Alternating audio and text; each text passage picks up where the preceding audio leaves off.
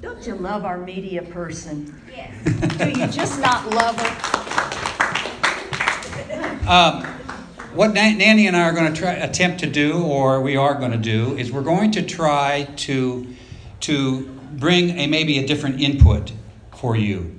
How many of you have experienced that you were told what to do and you just followed it? You were told what to do in church, sometimes, as Mike calls it, some other barn, and you said, well, that preacher, he must know everything, that he's been to seminary, so I'll just do I'll believe what he believes. And oftentimes we get into a way of the output is very legalistic, and oftentimes we are bound up by, I just don't match up, I can't do it. Nanny and I have experienced the same thing. We grew up in a fairly traditional church. We were told what to believe. And through the years, there were layers, as Nanny said. There were layers that God brought about truth for us. Sean, next slide, please. Andrew Farley said this. Read it with me, the gospel. Jesus Christ laid down his life for us so that he could give his life to us in order for him to live his life through us. Anything that we got to do on that one? No. Just hang. Is there anything? Anybody? There's nothing. That's the gospel. Christ laid down his life for us so that he could give his life to us in order that he could live his life Through us. Through us, yeah. But oftentimes we want to be the vine, don't we? As Farley said, we want to produce. So, here's 5 core beliefs that, Sean, 5 core beliefs that Nanny and I have learned truth. Law, grace, our new identity in Christ, our once-for-all forgiveness, our closeness to Christ. Before we go on to the next slide, what does that... Tell me, Carol, what does the law mean to you? The law. When I was younger, it's the 10 big ones. And I didn't think about the other 613, is it? No, that wasn't for me. It was the 10 big ones. So that was the law. When I got a little bit older, I added Carol's laws to the 10 big ones. Have to have a quiet time in the morning. I have to be in church when the doors are open. I have to give a tenth, maybe 20%, just like I do for waitresses would be good. Let's see. Well, you get the idea. Read my Bible every day. Read my Bible cover to cover. Don't miss anything, not even Leviticus. Don't miss Leviticus. So those were some of my laws. And if you felt yourself under that religious or that law, how did that make you feel when you didn't match up? I could say a bad word, but it was a bad word. I didn't feel very good about myself. Yeah. These are scriptures that tell us our relationship with the law. Next one, Sean. We are dead to the law. Next one, Sean. Here's some scripture that tells us that we are dead to the law. So, my brothers and sisters, read with me. You also died to the law through the body of Christ. Pretty self-explanatory, huh? As far as our relationship to the law. You also died to the law through the body of Christ, that you might belong to another, to him who was raised from the dead, in order that we might bear fruit for God. Notice the passage doesn't say produce fruit. It says bear fruit. You understand what the distinction is there? One writer has said, we're just fruit hangers. We're branches. We're just fruit hangers. Jesus is the one that produces the fruit through us. Those of you that know what the fruit of the Spirit are, read them off for me. Love, joy, peace, patience, kindness, goodness, gentleness, faithfulness, and self-control. Pretty neat fruit to bear, wouldn't it be? If your life was that way, that'd be pretty cool. But now, by dying to what once bound us, we have been released from the law. What is binding us, it says there? What's binding us? We are now, by dying to what once bound us. The law. The law bound us. It's too loud. Okay, here's another scripture. We're not under the law. Next one, Sean. Next one, Sean. For sin shall no longer be your master, because you are not under the law, but under grace. Yeah, but what about the 10 Commandments? Don't I get my moral? Don't I get that from the 10 Commandments? That's the law. That's the written code. What do y'all think about that? That's why I got Jesus. Huh? That's why I got Jesus. That's why we got Jesus. That's why we got Jesus. Huh? we can't keep the law. And Nanny mentioned that for the Israelites, there were 613 of them. 613. James says, if you falter at just one, you're dead meat. There's only one person that's ever fulfilled the law, and that is Jesus. We are not supervised by the law. Now that this faith has come, we are no longer under a guardian, tutor under the law. The law requirements have been fully met in us. For what the law was powerless to do, because it was weakened by the flesh, God did by sending His own Son in the likeness of sinful flesh to be a sin offering. And so He condemned sin in the flesh, in order that the righteous requirement of the law might be fully met in us. Huh? Who meets the law, fully meets the law requirements in us? Jesus does. Yeah. Christ is the end of the law for us. Christ is the culmination of the law so that there may be righteousness for everyone who believes. Okay, so on the law, how many of you,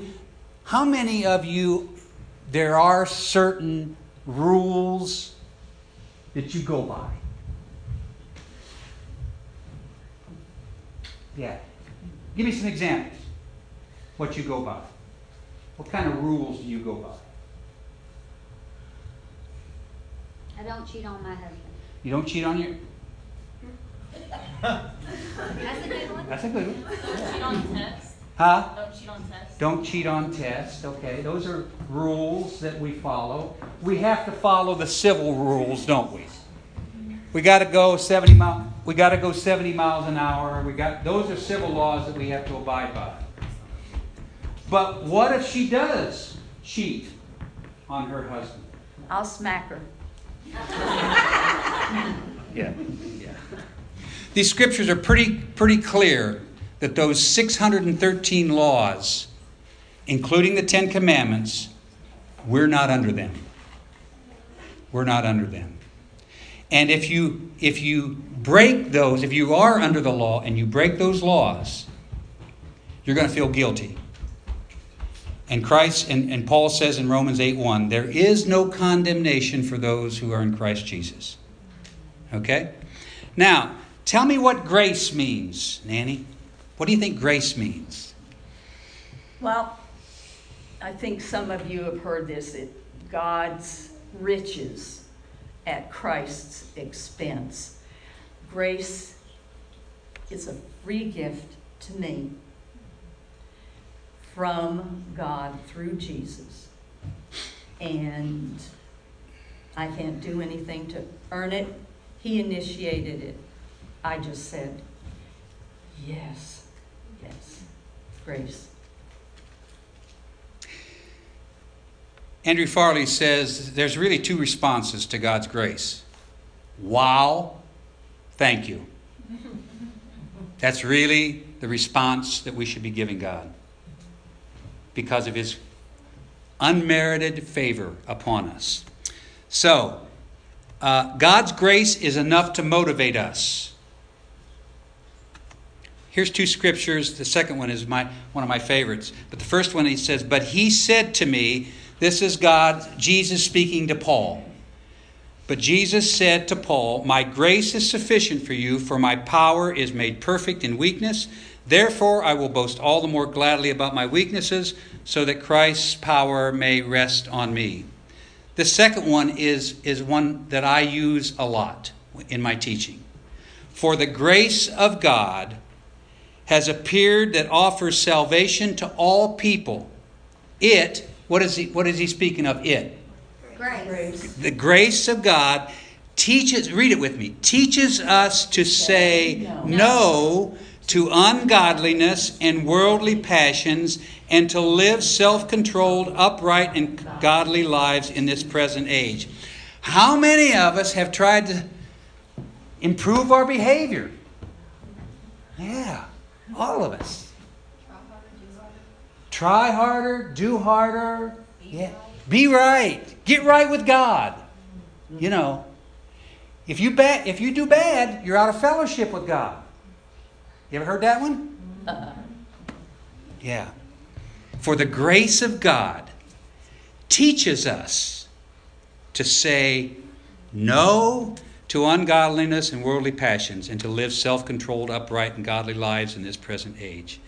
Remember that scripture, guys. Titus is where that's from. All right. New identity. We've got a new identity in Christ. What might that mean to you? What does that mean to you, Carol? Well, there's lots of scriptures that I know, that I claim. I'm going to say a couple, and then I'd like you be thinking, and then you say one out loud that you know. Okay, I'm God's child. I am His masterpiece. I am beautiful. I am a princess. Who are you? Speak it out. I know you know some of these. Come on. Wonderfully made. Wonderfully made. And forgiven. Forgiven. Righteous. Who said that? Righteous. We are the righteousness of Christ. We are loved. Washed clean. Good. I'm an heir. I am an heir. Been blessed with every spiritual gift in the heavenly realm. Exactly. Thanks, Donna. Yeah. I'm an oak of righteousness. Oak of righteousness. Okay. Good. Strong, sturdy. You're ready for that one. All right, here we go. Our old self is dead, buried, and gone. A lot of times, folks, I have been in a habit of identifying myself with my past. When people have said, "So, what about you, Pop? You heard me say that I had a problem with alcoholism." Okay? At times, I used to identify myself as an alcoholic. I used to identify myself as a bad father. I used to identify myself as a bad husband. But I learned something in one of these layers as we went through. I learned that my identity is not based on my past weaknesses or sin. A writer has said this: "I refuse to be identified by my past weaknesses and sin." I refuse to be identified. That's why when I go to Celebrate Recovery, I often say, I'm a child of God, absolutely loved by Him, and totally accepted in His sight. That's my identity. I have had issues with alcohol, but that's not my identity. Amen. Okay? So, but here's scripture that says the old self is dead, buried, and gone. For we know that our old self was crucified with him so that the body ruled by sin might be done away with, that we should no longer be slaves to sin, because anyone who has died has been set free from sin. You could put behavior in that sin, in place of sin. This is one of my favorite passages. I have been crucified with Christ, and I no longer live. But Christ lives in me. But Christ lives in me. The life I now live in the body, I live by faith in the Son of God who loved me and gave himself for me. I live by faith in the Son of God. What does that mean to you? Just to live by faith. No matter what, it's going to be okay. Say again? No matter what, everything's going to be okay. Yeah? God's intentions for me are good. God's intentions for you are good? Yeah. There's a passage of Scripture. Go ahead. God has adopted you, and you can never be pulled out of his hand. Good. Say it again. God adopts you, and you can never be yanked from his hands. That's right. Good. Good. Good. We're dead to sin and alive to God. The first question I'm sure you're thinking about is, yeah, but I still sin. I call that the yeah, but gospel. We don't claim it. We say, oh yeah, I know that's true, and I'm going to put my faith in that. But what about this? In the same way, count yourselves dead to sin, but alive to God in Christ Jesus. I'm a new creation, born of God's Spirit. Read this one with me. Therefore, if anyone is in Christ, the new creation has come, the old has gone, the new is here. Pretty clear, huh? About this new creation, this new identity that we've been given. Both of these passages of Scripture say, born of God. For everyone born of God overcomes the world. We know that anyone born of God, we're born of God if we're believers, right? Yes. Okay. So, spout them off again. I'm a child of God. I'm God's friend. I'm a saint. I'm righteous. I'm perfectly loved. I'm accepted. I'm adopted. Heir.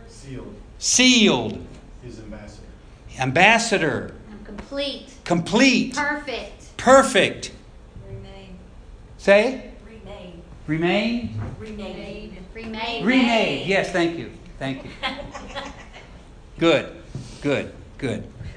Now, anybody got any yabbits? Anybody got any yabbits for that?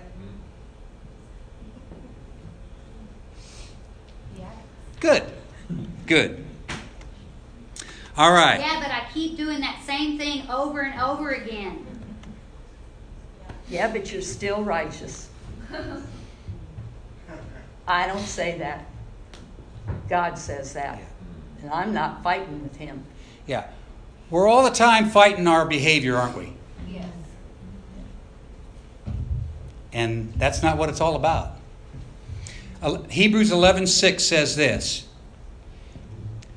It is impossible to please God without faith.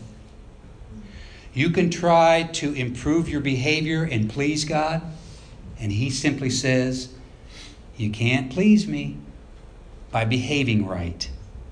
He is concerned with our behavior, but that scripture of Titus says, the grace of God teaches us to say no to ungodliness. So, our once for all forgiveness. Everybody believe that you're forgiven once for all, right? Everybody believe that? Anybody doesn't believe that? It's okay to be honest here. Okay, here we go. Tell me about your forgiveness.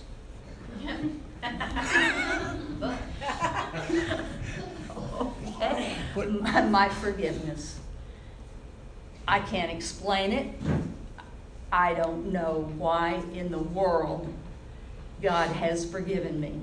But I do believe him when he says it was once and it's for all, but it's for all.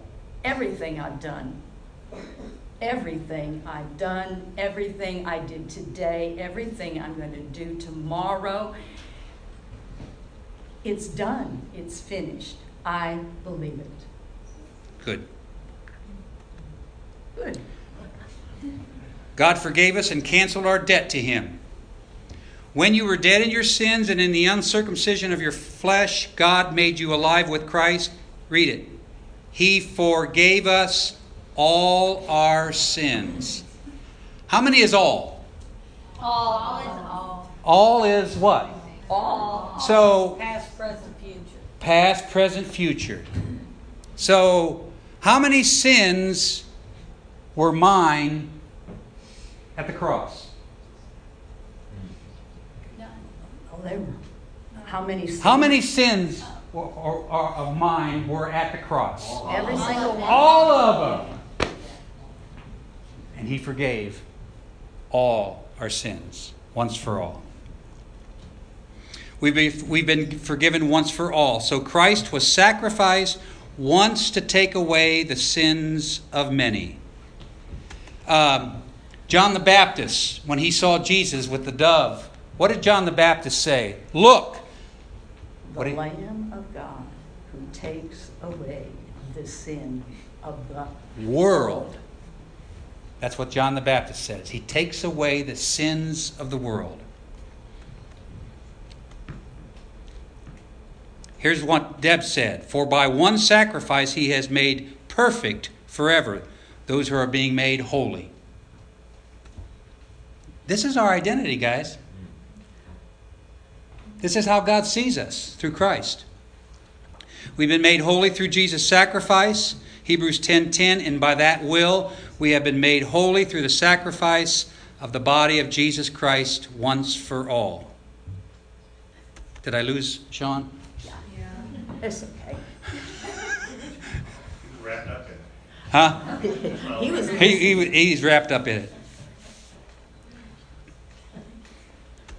Go to the green, Deb. What? Go to the green. We're going to go to the closeness of Christ. Because we're a little bit... In Jesus' name, some of that Might be a little bit. Whoa! That's being close to Christ right there. We're being hijacked. Right, not hijacked. So Okay. just We don't need to go. you just go ahead. Shut it down. Our closeness to Christ. How close are we? He lives in us. There you go. Did you hear Donna? No. He lives in us. How much closer can you get that Christ is living in us? Can't get any closer, can you? Having eternal life is having Christ's life. John 17:3. Now this is eternal life, that they know you, the only true God, and Jesus Christ, whom you have sent. 1 John 5:12. Whoever has the Son has Life. life. Whoever does not have the Son of God does not have. Life. Pretty clear. Pretty clear. I'm going to let you tell us what the closeness of Christ means here at the end, okay? Sure. All right, here's what Donna said. Christ literally and actually lives in us. Examine yourself to see whether you are in the faith. Test yourself. Do you not realize that Christ is in you? Paulie? Yes. I have been crucified with Christ and I no longer live, but Christ lives in me. Do you guys believe it? Yes. Do you believe it? That's the key. We are spiritually united with Christ. For if we have been united with him in a death like his, we will certainly also be united with him in a resurrection like his. God is at work in us, carrying it to completion. being confident of this, that he who began a good work in you, he is in you working. Philippians 2:13, God who works in you. We serve in God's new way, led by the Spirit. But if you are led by the Spirit, you are not under the Law. There's that law again. But we often say, yeah, but I need to act right. I need to get straight here. That's what the Holy Spirit's job is, folks. To set you straight. All right, Carol, tell us your closeness to Christ. Well, first of all, I did this with community group not too long ago, and anyhow, it's the verse of Scripture, John 14:20, that Jesus is talking. So, okay, I'm going to believe Jesus. And he says, for on that day, and he means resurrection, his resurrection. For on that day, you will know that I am in the Father. You are in me. And I am in you. How close can you get? Not much closer. And then, and this is a Carol translation of my favorite verses, Romans 8:38 and 39. And this is loose, this is Carol's translation. For I am convinced. I'm convinced. I don't just know it. I just don't hope it's true. I am convinced that nothing can separate me, not even me, from the love of God through Christ Jesus. And then it goes, neither height nor depth nor angels nor demons nor, and this is key, nor anything created. What is Satan? Created. He was created. Nothing can separate me from the love of God through Christ Jesus. That's my story, and that's what I'm sticking with. But it's taken layers from that 18-year-old girl who didn't know that. I'd heard it, but I didn't know it. Get it down deep. Deep, so that when that created someone comes along to try and tell you who you are, flip him off and say, this is who I am.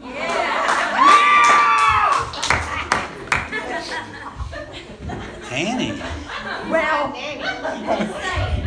I'm just for that too.